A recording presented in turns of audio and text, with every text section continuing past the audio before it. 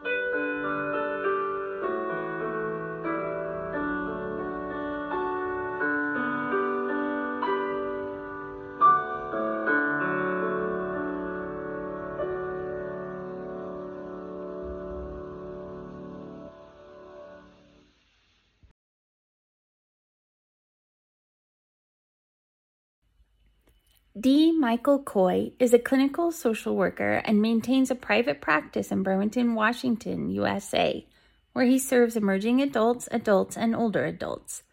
Psychodynamically grounded, Michael integrates EMDR therapy with additional training in clinical hypnosis, ego state therapy, deep brain reorienting, and sensory motor psychotherapy.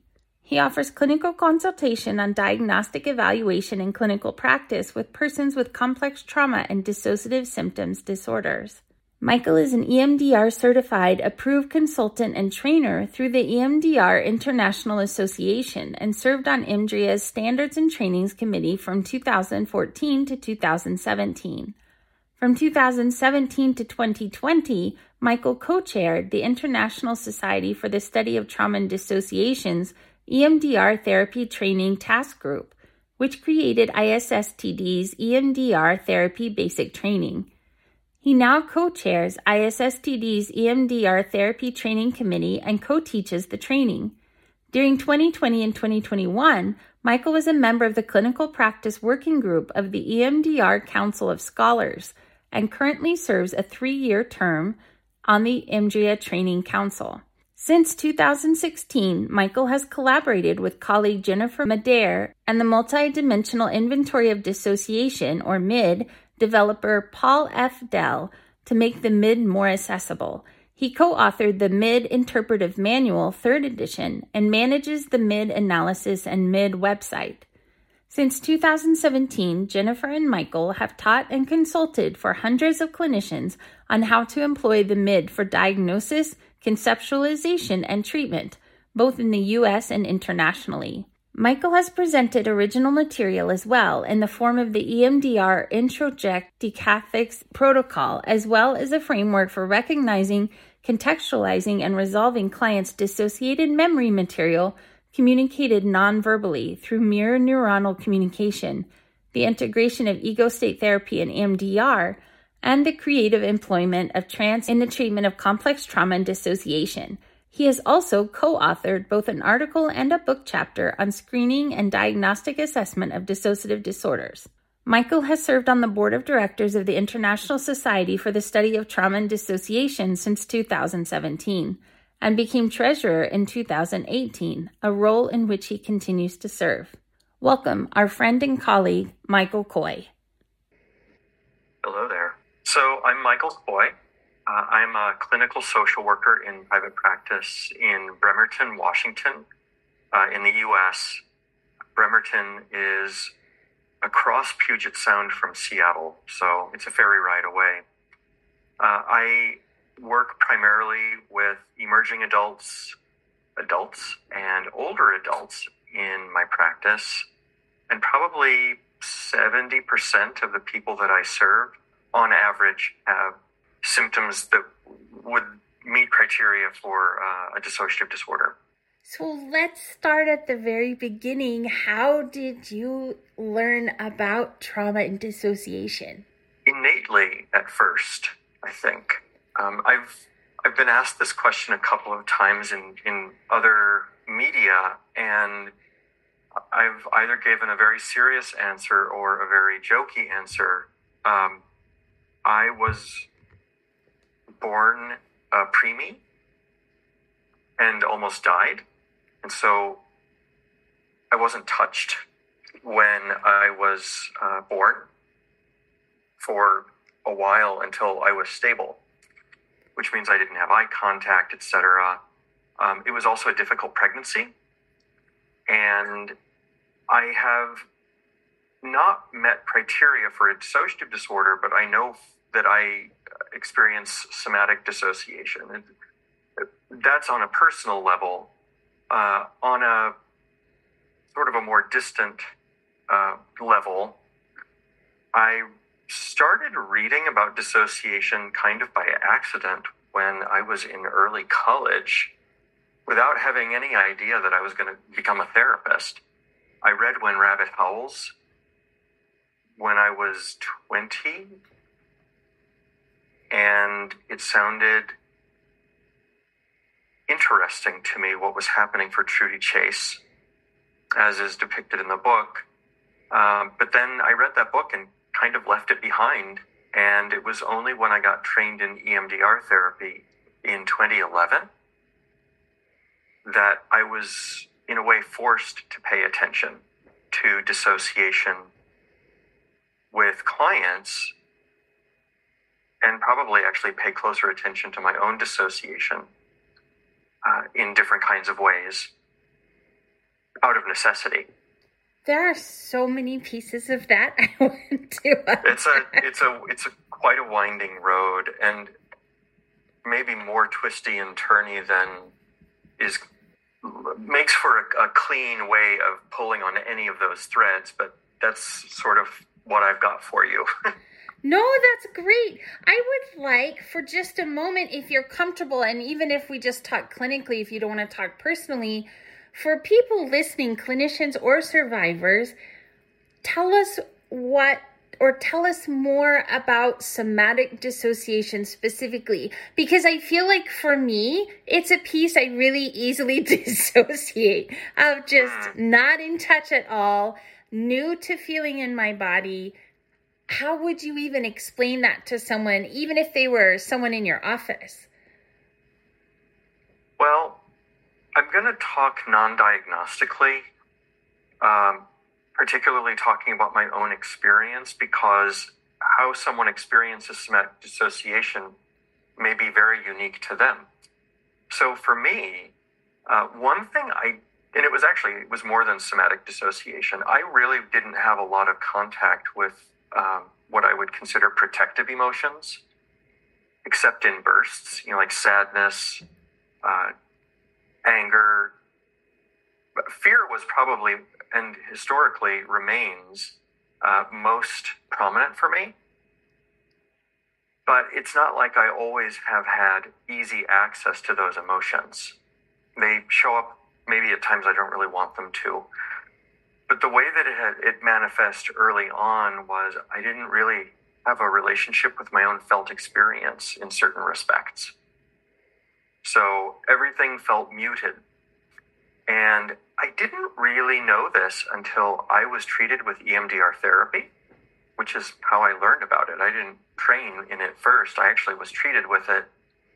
And they would ask about how disturbing something felt on a 0 to 10 scale. And it was actually really hard for me to muster a measurement. And then doing the reprocessing, I found I didn't want to do any more of it. And I couldn't explain why. And what it took me years to learn was that it hurt to reprocess, but not in a physical way.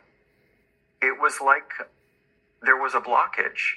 So information that was hanging around there in my brain wasn't making it into my body, but it's like neither my brain nor my body knew that. So I was reprocessing on some level, but not on every level. And that was a real education for me as I learned more about dissociation. It's like, oh, that's what was going on for me. And it has helped me work with my clients in a more attuned way, getting that now. I'm so excited that we're talking about this. Not excited that it's happened to anyone. But you and me both. I'm not excited that it happens for anyone either. But on the other hand, I'm really glad that people have the capacity for it sometimes because it keeps them safe and sane in some way or another. Right.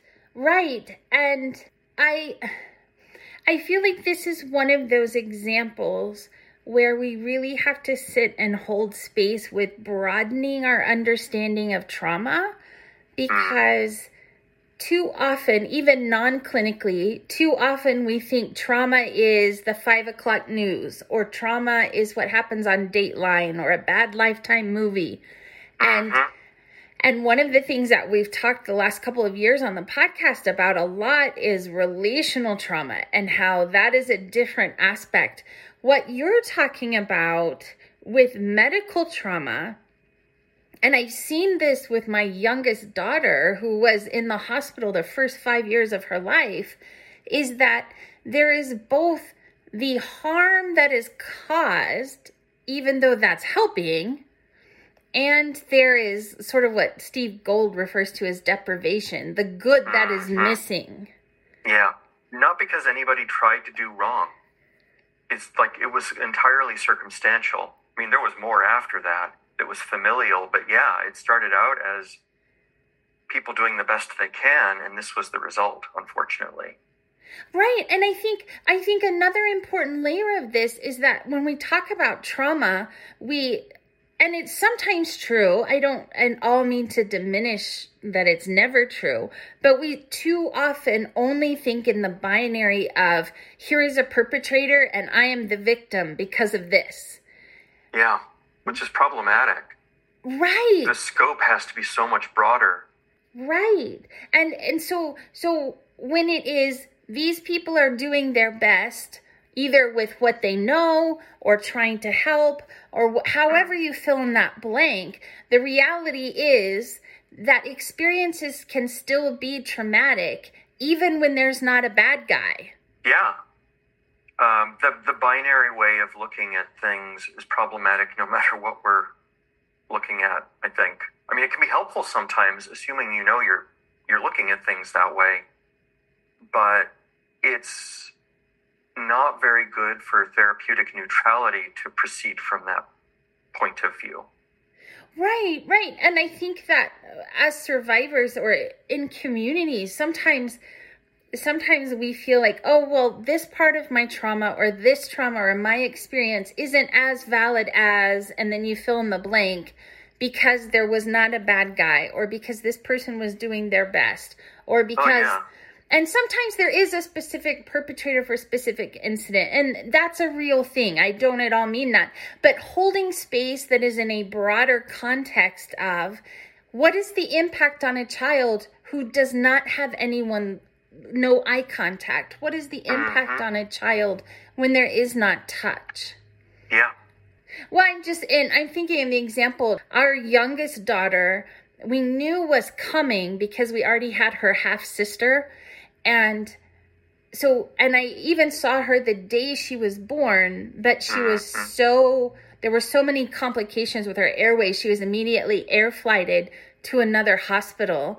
And it took 36 days for DHS to get the paperwork done so that we had permission to visit. So she was in that box for 36 days before anyone picked her up or looked at her or talked to her. Like, they changed her diaper. She was on a feeding tube, so they didn't even pick her up for feeding. Yeah, she wasn't nurtured. Right. Yeah. You said something just a short time ago that it reminded me of a conversation I had with when I was a graduate student in social work with a fellow student. He was a black man who was a chaplain, and he was studying to become a social worker. He wanted to be a therapist specifically, and we were talking about sort of like the hierarchies of oppression, and this very idea of how, well, you've suffered more or less than I have, which can invalidate someone's experience. You know, you end up with these hierarchies of, well, yours counts as trauma, but yours doesn't. And I asked him about that. Just, we were talking in terms of race in this context, you know, trauma and race, but he said, and he said broadly, like, we have a saying, my ice is as cold as your ice. And that really struck me. And I have held on to that since then, like 15, 16 years, 17 years hence, because I think it's true. I see that, and I don't want to get off track into this today, but I see this in the recent politics with lived experience of not just lived experience clinicians, but even in the community, because of online access to each other in a way we've never had before, of comparing diagnoses of like DID or OSDD. Is that not DID enough? When all of it is valid, all of it is suffering, all of it is trauma. And then with lived experience, like, what gets to, you can't measure someone else's lived experience. We don't know as a dissociative person, I barely know the impact of my own stuff. There's no way I can judge what someone else's lived experience is. No, and it becomes problematic for me, and I'm speaking both personally and clinically, in that we don't entirely understand why someone develop certain clusters of symptoms and other people in similar circumstances develop other clusters of symptoms. Right. We know that some of it is genetic, and only insofar as we know that hypnotizability has a genetic component. What role hypnotizability plays in how someone develops dissociative symptoms, for an example, is still being examined. But then you talk about there's nature and then there's nurture, and I think it may be unhelpful to create a hierarchy of suffering even within and amongst people who experience dissociation, because I'm not so certain it's achieving the desired end. I'd like to think that as humans, as pack animals, so to speak, that we thrive in community. But sometimes there's the flip side of that, where it's not safe to be in community, and it gets into questions of, what does health really mean? What does illness really mean? That's a big idea, and I'm probably not even qualified to talk about it, but those are the kinds of things that I find myself thinking about these days. I have experienced the same thing in conversations about coming out, whether that's coming out with lived experience as a clinician or as a person, whether that's coming out in the context of queerness. It's not always safe for everybody. No, and I identify as queer, and I remember what it was like, because I'm almost 50, and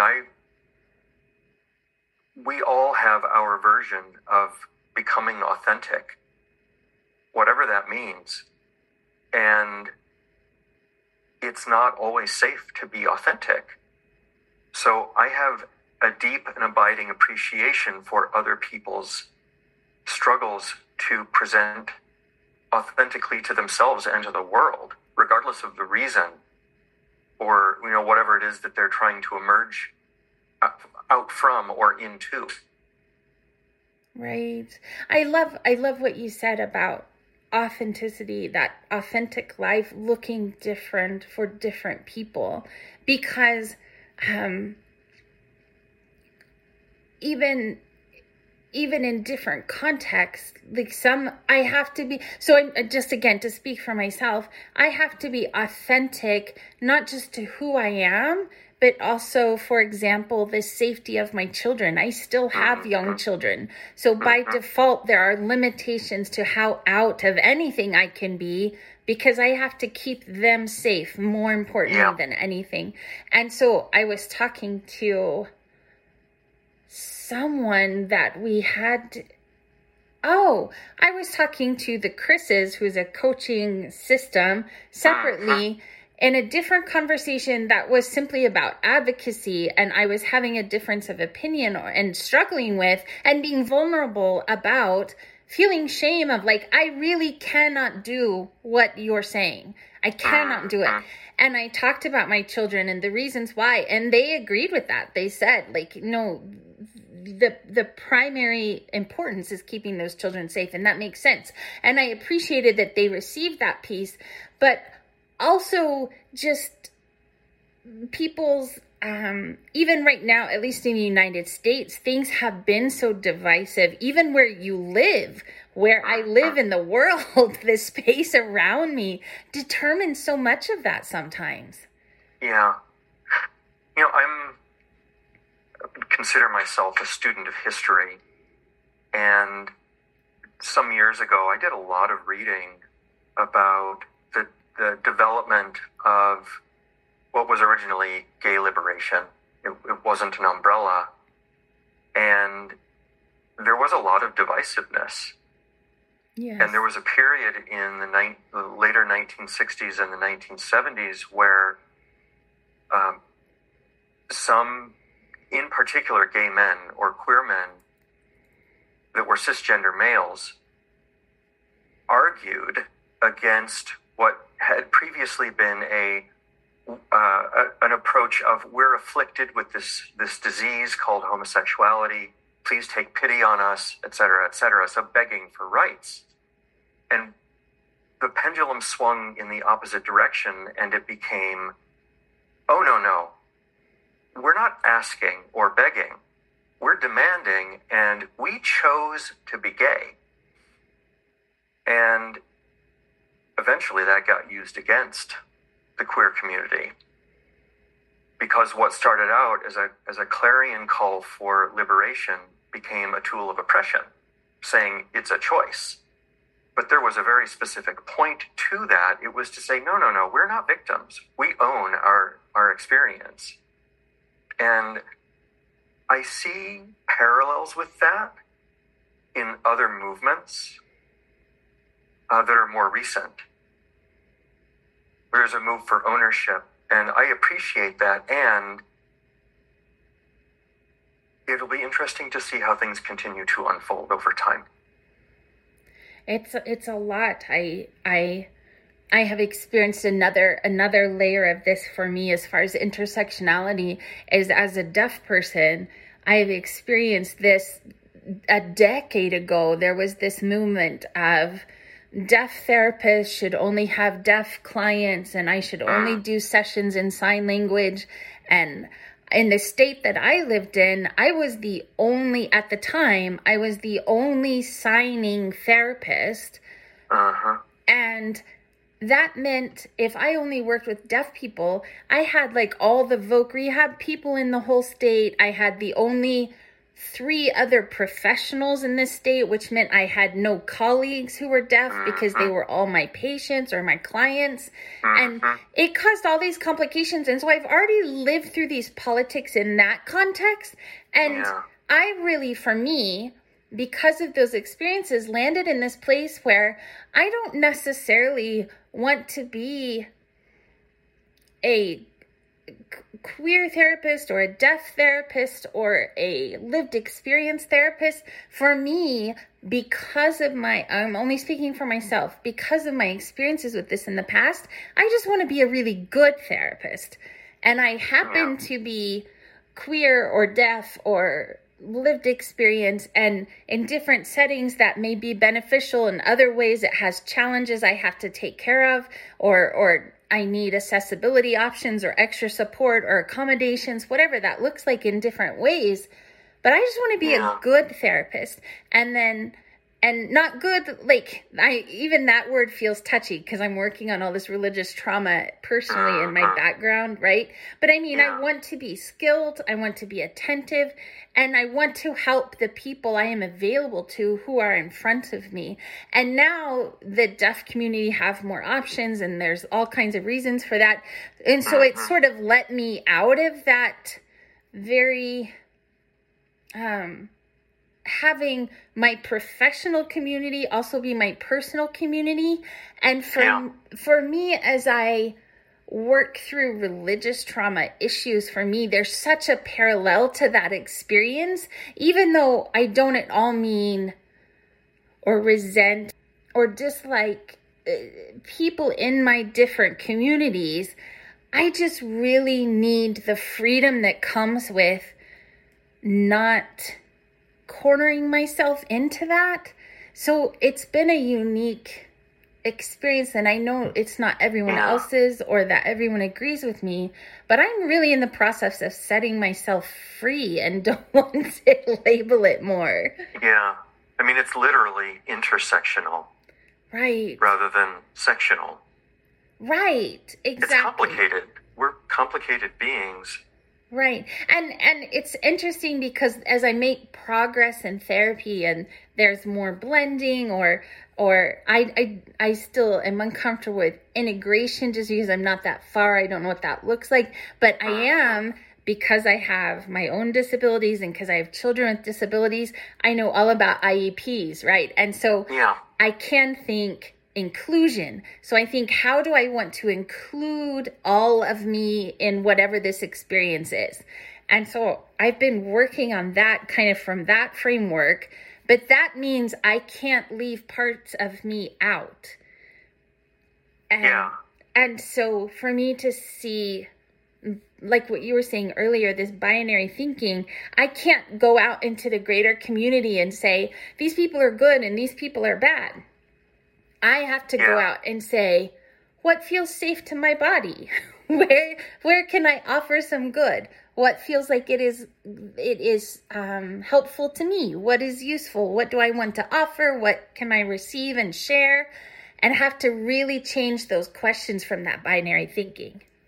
Yeah. You know, something that I'm hearing you say, it's so complicated because I'm loath to co-opt from like other movements or communities.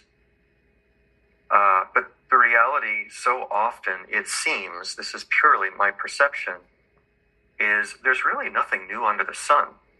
So if you're talking about identity formation and assimilating different aspects of identity, broadly speaking, I'm not even talking about dissociation, although maybe I am. I think about even the stages of coming out for queer people. Like, there are models of coming out that have been established, and talking about, you know, discovering aspects of yourself and coming to terms with that, and how those aspects of you may stand out as you are learning to be this other aspect of who you are, that eventually it finds its place within the whole of who you are. Yes. And that is not specific. I mean, really, we are talking about dissociation no matter what we're talking about, because we're talking about something that is not yet part of a whole. And I am not using that as any kind of political statement, because I don't have an agenda when it comes to my clients. I'm interested in what they're interested in. As far as, you know, goals, nevertheless, we do seem to move toward wanting internal harmony, however that may look for us, because it just doesn't feel very good being in conflict. Right. I'm reading my first books about religious trauma, and in my context, it has a lot to do with fundamentalism and some unhealthy evangelical kind of things that I grew up in. And the language in those books is about deconstructing and reconstructing. And the first time I read I understood deconstructing, but the first time I read reconstructing, what I loved about it was that I do feel, even though I don't know everything, and even though I've got so much more therapy to do, I do feel that I have done enough therapy that I can see all the pieces on the table, if that makes sense. Yeah. Not like Fraser's table where we're sitting around, but they're pieces, yes. They're out there, and I know what they are. I still need to look at them. I still need to tackle them in therapy, but I see them. But for the first time, restructuring gave me an image of, I get to be the one who puts this back together. Yeah. That's really powerful. Yeah. So, speaking of putting things back together, I want to come back to EMDR because that's your jam. It's one of my jams, yes. One of your jams. Tell us your EMDR story. Which one? You told us how you experienced it the first time. How did you learn more about it or get into that world? So I did an introduction to EMDR therapy. It was like a brief introduction. I've done it a couple of times now for different organizations, and it's like a 2-hour thing. A little bit of lecture and then Q&A. And I have the slide that lists my journey in EMDR. And I discovered EMDR maybe by accident. I'm not entirely certain. I was working in my first gig as a professional social worker in a residential treatment facility with severely abused and neglected adolescent wards of the state in Chicago. And I learned very quickly what was unaddressed in my life, which was most of my teenage years. And I, one day, while I was sitting alone in my office working on chart notes, I think, I had a panic attack. And I had seen a therapist before. I had a couple of stints with therapists prior to that. But I said, I need to find a therapist. At the time, the only thing I was looking for was a therapist who attended the same school that I did. Because I figured, well, at least I know what I'm in for. Because I know what their approach is there. That was it. And I found somebody that was in walking distance from my office, from where I was working, because then I figured, well, I've got no excuse not to go then. And in the first couple of sessions, maybe it might have been actually the first session, but the therapist said, hearing what you're dealing with, et cetera, I'm trained in this therapy that I think might be of help to you. It's called EMDR. Have you ever heard of it? And I said, nope. So I went and did some research. This was around 2007, I think. Yeah, 2007. And that kind of leads into what I mentioned earlier about not really liking it very much. But it worked well enough that I thought, I need to save up to get trained in this. So I did. I saved up. And about 3 or 4 years after that, I got trained myself. And talk about dissociation. I've never really shared this story, but I probably am still learning about my own experience. But my dad died the week before the first part of my basic training in EMDR. And I attended his funeral the week of. I got back in town to go to the training. I think it was the day before my first training and my first weekend of practicum. Because you have to, when you get trained in EMDR, you have to be in the role of therapist, the role of client, and potentially in the role of observer in practice sessions. So you have to choose your stuff that you're going to reprocess as the quote client. And I chose to reprocess something related to my dad from age 8. Oh, Michael. And yeah. It seems to have worked, but I was a very unaware younger man. And but it didn't go to the death stuff at all. So, I probably, there are very good reasons that I was attracted to working with people with dissociative disorders.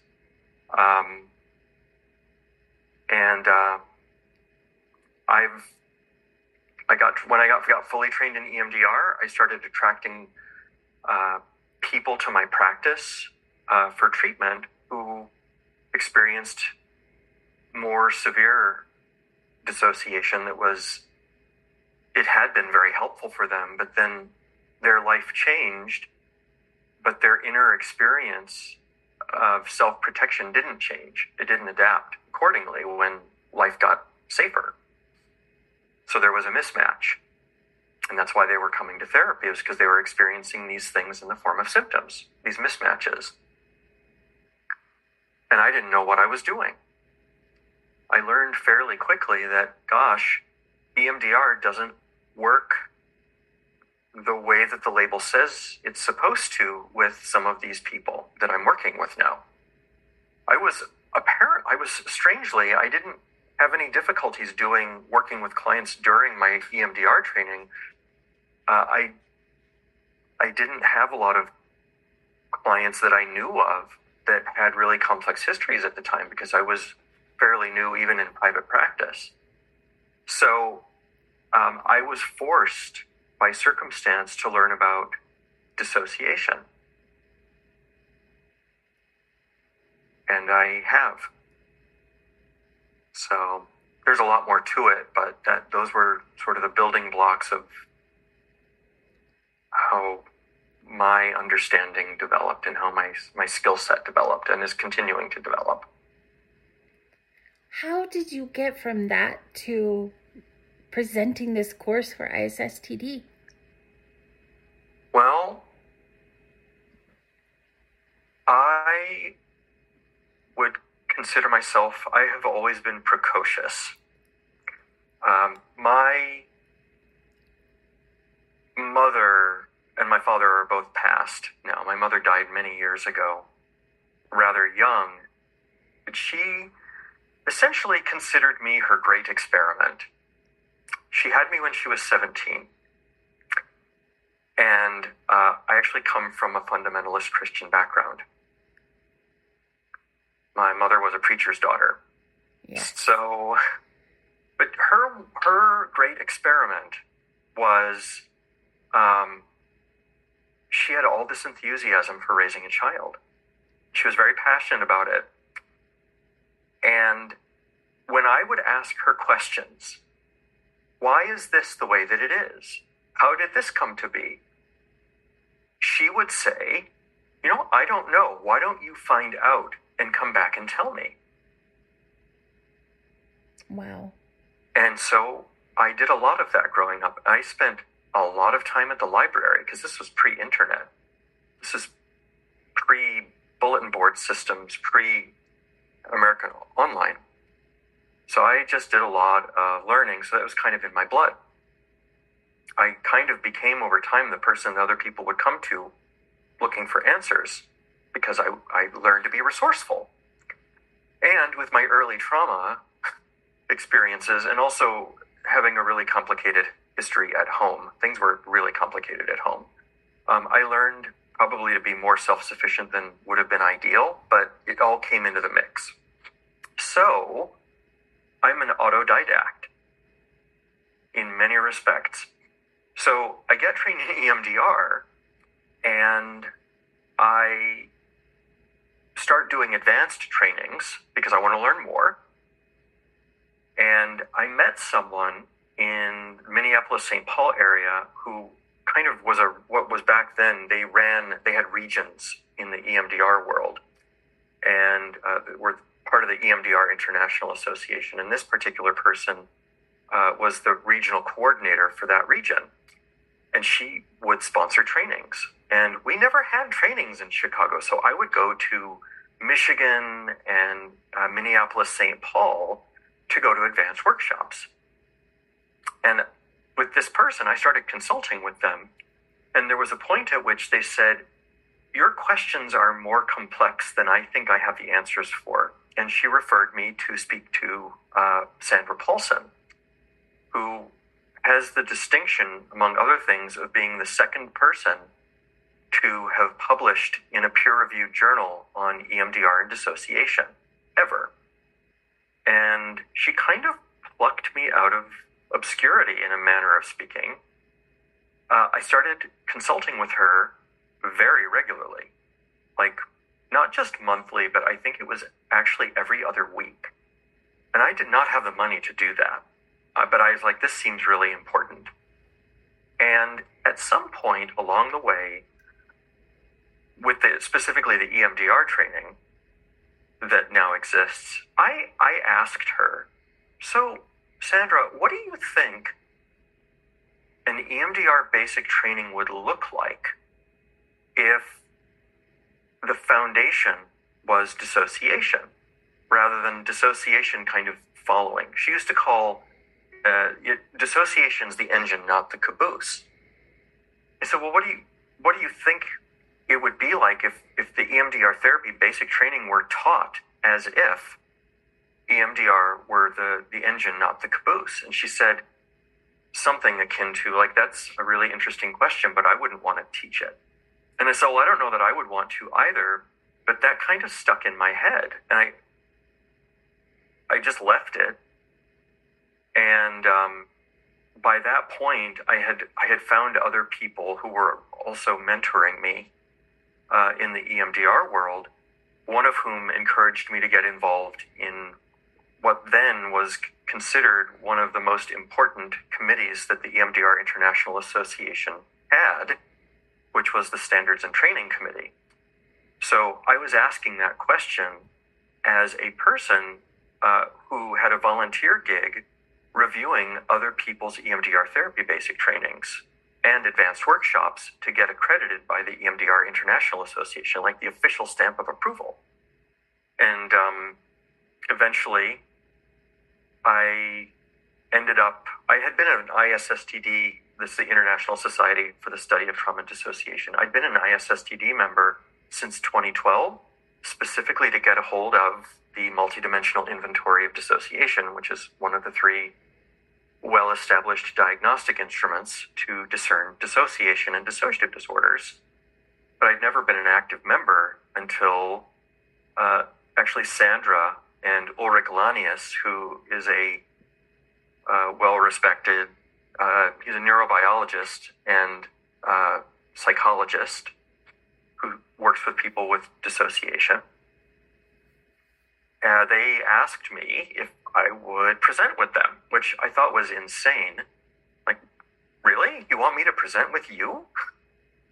And they gave me 45 minutes to present on a screening instrument that I had developed that aligned with the concepts that they were talking about. It was not intentional, but it's never been normed. I share it with consultees. I use it, but maybe one of these days I'll collect data on its use. But during the conference at which we were presenting, which was the annual conference for ISSTD in 2016 in San Francisco, this is a very long story. This is totally one of my mother's stories. I love it. This is the story where I would finally say, Mom, is there a point? She said, I am getting there. So please know I'm getting there. This is lines up exactly with deaf culture, and I love it. Keep going. So, we're almost there. So I at that annual conference, it opened doors for me that I would never have imagined even existed. It felt like coming home, among other things, and it left quite a mark on me to be there amongst these people, because I'm like, oh my gosh, I'm seeing history being made in these workshops and paper sessions, because then you see people start writing about their concepts or evolving their ideas. I'm like, wow, this is just amazing. But at that conference, I attended the business meeting, which is only open to members. Anybody can attend the conference if they meet the criteria, but you have to be a member to attend the business meeting. And I stood up and asked, what are we doing about getting university students involved, college and university students involved, and educate them about dissociation? And the then president-elect, Martin Doherty, from the stage says, may I have your business card? And I was eventually recruited to serve on a committee. That's how it happens. That's how it happens. That's how you get looped in. You open your big mouth. And I'm really good at opening my big mouth. A lot. All the time. I'm more judicious about it these days, more often than not. But so I served on this committee for a handful of months, and then I get this random email from Martin saying, people have been very impressed with what you've contributed so far. Would you consider running for the board if you were nominated? Like, what? You must be joking. Of all people, you want me? Who am I? Because, International Society of Anything sounds huge. And it is big. And it is important in my estimation. So I said timidly, okay, I'll do it. And so I ended up being elected to the board. This was then 2017. And within 3 months of joining the board, I said, that idea that I had, I'm talking to myself, like that idea that I had about an EMDR training, I wonder if ISSTD would do it, because EMDR has a horrible reputation in the dissociative disorders field, for good reason too, because of how dangerous it can be when there's you breaking through dissociation indiscriminately, and it's got a great reputation for it. But I said, what if we could do it safely? Like, what if we could teach people the stuff they need to know, so that at the very least they'd know how to assess people up front to make sure that they were even an appropriate candidate for EMDR therapy. They barely even mentioned the dissociative experiences scale screening tool when I got trained in EMDR, so I was flying blind. Is how you get into trouble really easily, really quickly with clients that have complex inner experience. So I mentioned it, I think, in a board meeting. And Christine Forner, who is at the time was treasurer, but is now a past president, and is actually currently serving on the board as a director, because she's addicted to ISSTD. She loves ISSTD, something fierce. She said, "Oh, I'd be interested in doing this with you," because she's trained in EMDR. And so I wrote the guts of a proposal, and she added to it, including the financial pieces, and we wrote up this rather complex proposal. Tried to think of everything, and since I knew what goes into developing a basic training, because I used to review them, I felt pretty prepared for what this could look like. And after some notable deliberation, the board actually approved the proposal. And I feel very proud to say that basic training, which at this point is 81 hours, was entirely developed by volunteers. Nobody got paid to do it. And it took us 3 years. And I have never done project management before like that. But that was quite an experience, and I feel very, very proud of what we were able to accomplish, and it continues to evolve every time we now teach it. We get better at it, and it seems to have actually already, I'm pleased to say, influenced other basic trainings to take dissociation more seriously. I don't know for certain that it's because of us, but I'd like to think it might be. I'm so grateful, and I so appreciate you capturing that story. People who listen to the podcast have already heard my experience of going through that. So I love how it brings us full circle. Yeah. That's how I got to meet you, actually. Yes, I remember. It was the first cohort. Yes. And we wanted to make sure you were very generous, because part of our interest was you are clinically trained, and you also come from a place of lived experience of dissociation, and you were gracious enough to agree to kind of help vet our material. I really appreciated it, and it was so good. And I know that in my case, at the very end, I ended up auditing instead of finishing it. But I mean, I went through that and practiced and did all the things. And I think I really could have. I think I was ready. What happened for me is that I worked very hard, as suggested, to find a neutral, safe something to work on when I was being the client. Because we practice both, as you say, so that everyone can practice. And I worked really hard on that. What I was not prepared for is that the timing, right? Like you said in your own story, right before our class started, I lost my therapist of 5 years. Oh, I didn't know that. I didn't think it would be relevant. I had not even thought about it. Yes. So then sitting across from someone, well, it was on telehealth, but still sitting in my chair and someone else playing the role of therapist, I was like, that's what got me. And it was so frustrating because I had been so careful about all the steps. I loved the class and the didactics. Jill was in my group, and so I felt super safe. Like there was nothing that could have gone wrong, and then just snap. And it was like, I was so frustrating, but that's what got me. You know, I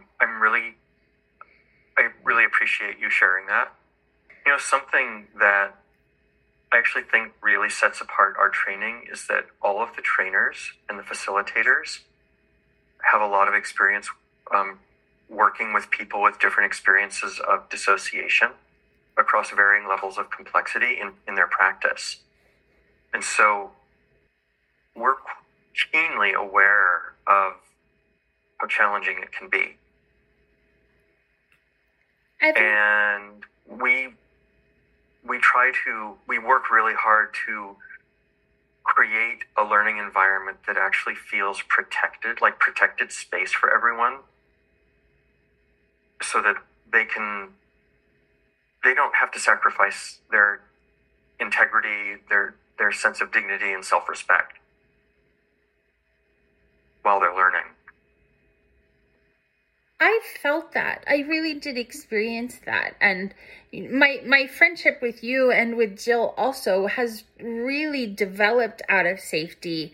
And I don't think I could have even tried if in any other situation. And at least for me, it just unfolded beautifully. And it was that one piece. And I think it would have been fine in a different season, or if I had known to prepare for that piece. It just took me so by surprise. But also, I'm working on saying and also instead of but also. And also, that's exactly why you're doing what you're doing. Because when we start doing things like EMDR or using those sorts of tools, stuff comes up. You don't always know what your brain is going to bring up. And so really to practice that, to have that model, to experience that, to see and receive the tending to that followed. Like, I was never shamed or just left alone. People followed up on me or to check on me, and I was able to communicate, and we got through that. But to experience in a healthy and safe way, that was the whole point of doing this kind of training with that kind of information. Yeah. It was good. The other thing, I know I want to be respectful of your time, but the other thing I really want to talk about while you're here is the mid. Because the mid. You mentioned that earlier, but that's your baby of babies. Well, I'm an adoptive parent.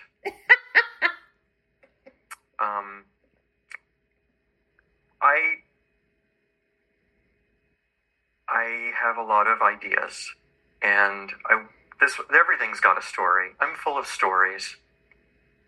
To keep this one brief, though, what happened with the mid was, so there's the mid, which has been around since, in its current form, really, it's been around since 2004.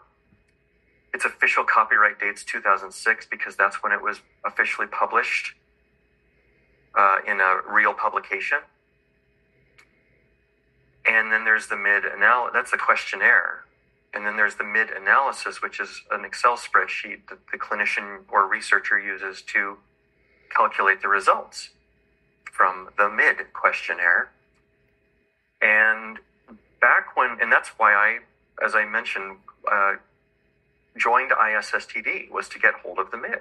Because at the time, you could either contact Paul Dell, or you could join ISSTD, and members could get access to it. And that was in early 2012. By the time 2015 came, Jennifer Madere, who is my collaborator, we are collaborators on not just the mid, but other things. She presented a 90-minute workshop at the EMDR International Association Annual Conference in Denver. And I kept getting up during the Q&A because it appeared that of all the people in the audience, we were the two in the room that seemed to know most about the mid. At the time, I think there was a 29-page mini manual to explain how to use the mid. And it was pretty bare bones. And I chatted with Jennifer and after her presentation, and I asked her, would it be okay if we kept in touch? And she said, sure. And we didn't until about 3 or 4 weeks before the ISSTD annual conference in 2016 that I knew I was going to, and I sent her a note asking her if she was planning to go. And she said yes. They said, would you be willing to have lunch? Because I have an idea. I have a proposal for you. And my proposal, and she did agree to go to lunch, and my proposal was to approach Paul Dell to ask him if he would allow us to overhaul the mid-analysis to make it more user-friendly and to create a proper manual. And I've said this in introduction to mid-trainings.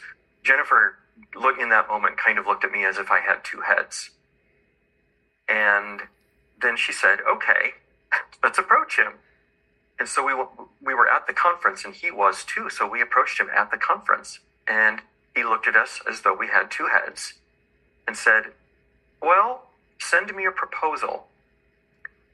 We went to the next session, and instead of really paying close attention to the session, we may as well have been writing on napkins.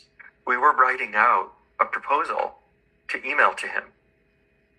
And he took us up on our offer, and he said, okay, here's what you'll need. And that's how it all got started. And now he has essentially handed us the mid. He said, this is yours now. He's moved beyond it. He's working on other things. He doesn't really have an interest in the mid anymore. and at this point in his professional life. And so we are the keepers. We've adopted it, and we take care of it on his behalf. So, yeah. I'm loving this because we've just finished the annual conference this year in which he spoke about hypnotizability, which sparked something in my brain, which I emailed you some graphics and said, we need to talk about this, but I can't talk about that on the podcast till next year. So I love the unfolding circle of all of this and how everything just keeps circling back. And really, that's one of my favorite things about the ISSTD conference is how approachable everyone is and how human everyone is and how connected we become through working to pull off our committees or volunteering or the conference, and that time together just brainstorming and being with people who understand dissociation and so many different flavors of lived experience and all these things. And what gets accomplished through that is just amazing and beautiful to me. Oh, yeah. I feel like it's like true confessions today on System Speak. And I recognize it's distinctly possible that clients of mine will listen and learn more about me than maybe they banked on. But I've never felt like I belonged anywhere growing up. I was an outsider. I kind of marched to my own drum. I didn't know that at the time. I felt like I didn't belong. And I've been a member of EMDRIA as long as I've been a member of ISSTD, and I continue to volunteer with EMDRIA. I'm very involved with EMDRIA, and Jennifer and I were honored with the opportunity to present as plenary speakers together. Was it last year?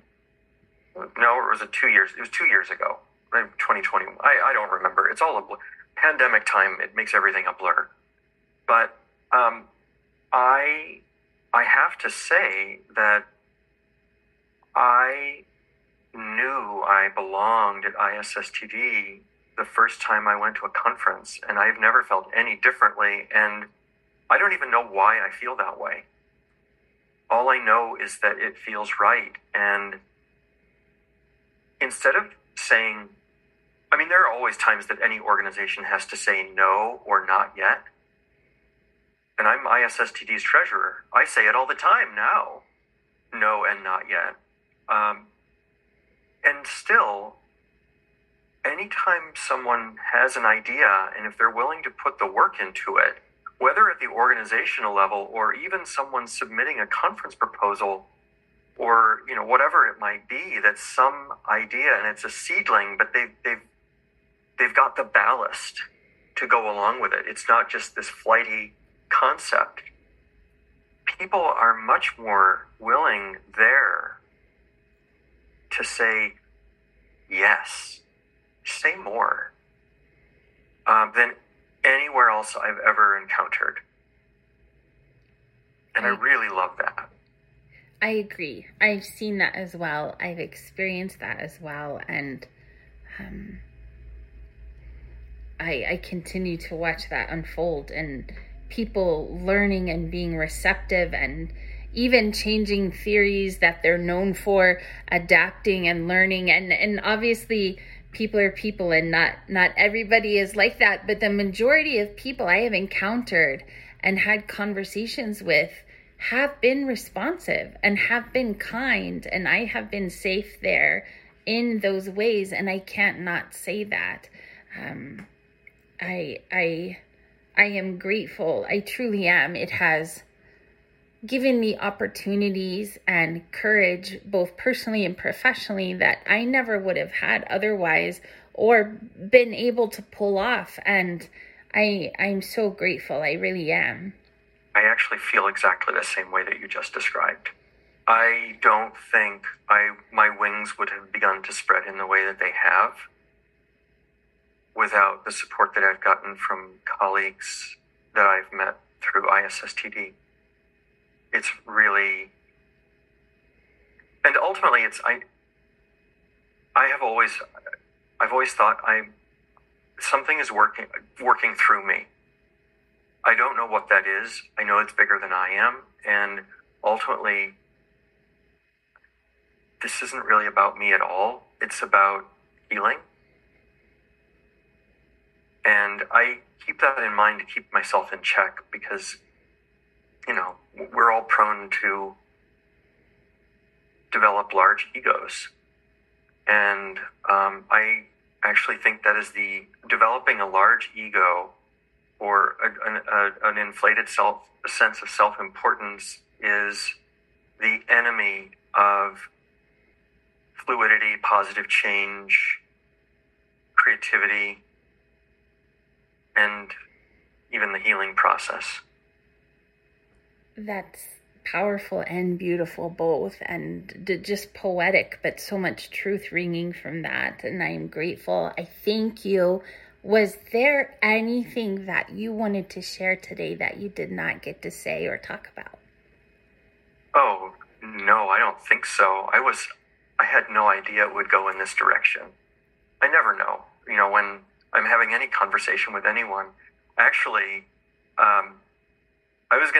there are lots of questions I have for you, but considering this is your show, I will press pause on posing any of those. But I really appreciate you reaching out to me and sort of allowing me to become part of this tapestry. Oh, thank you so much. Thank you. Thank you for listening. Your support really helps us feel less alone while we sort through all of this and learn together. Maybe it will help you in some ways too.